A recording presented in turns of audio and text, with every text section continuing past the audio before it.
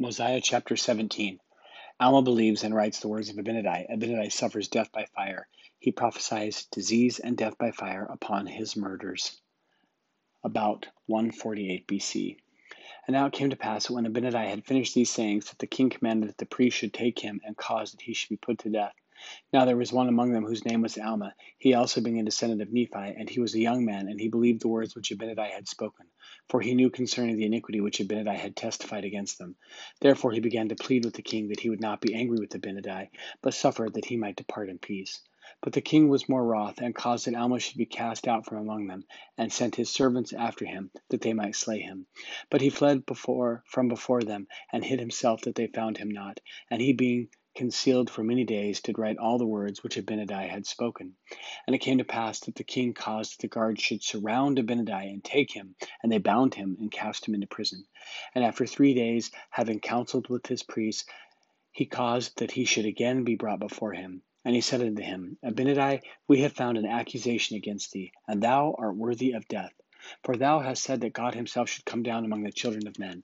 And now for this cause thou shalt be put to death, unless thou shalt recall the words which thou hast spoken evil concerning me and my people. Now Abinadi said unto him, I say unto you, I will not recall the words which I have spoken unto you concerning this people, for they are true.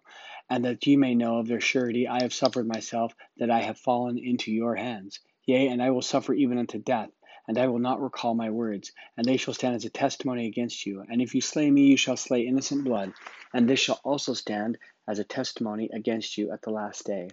And now King Noah was about to release him, for he feared his words, for he feared that the judgments of God would come upon him. But the priests lifted up their voice against him, and began to accuse him, saying, He has reviled the king. Therefore the king was stirred up in anger against him, and he delivered him up that he might be slain. And now it came to pass that they took him, and bound him, and scourged his skin with faggots, yea, even unto death. And now when the flames began to scorch him, he cried unto them, saying, Behold, even as ye have done unto me, so shall it come to pass, that thy seed shall cause that many shall suffer the pains that I do suffer, even the pains of death by fire, and this because they believe in the salvation of the Lord their God. And it shall come to pass that ye shall be afflicted with all manner of disease because of your iniquities. And ye shall be smitten on every hand, and shall be driven and scattered to and fro, even as a wild flock is driven by wild and ferocious beasts.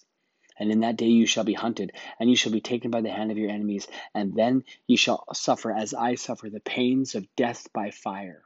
Thus God executeth vengeance upon those that destroy his people, O God. Receive my soul. And now when Abinadi had said these words, he fell, having suffered death by fire, having been put to death because he would not deny the commandments of God, having sealed the truth of his words by his death.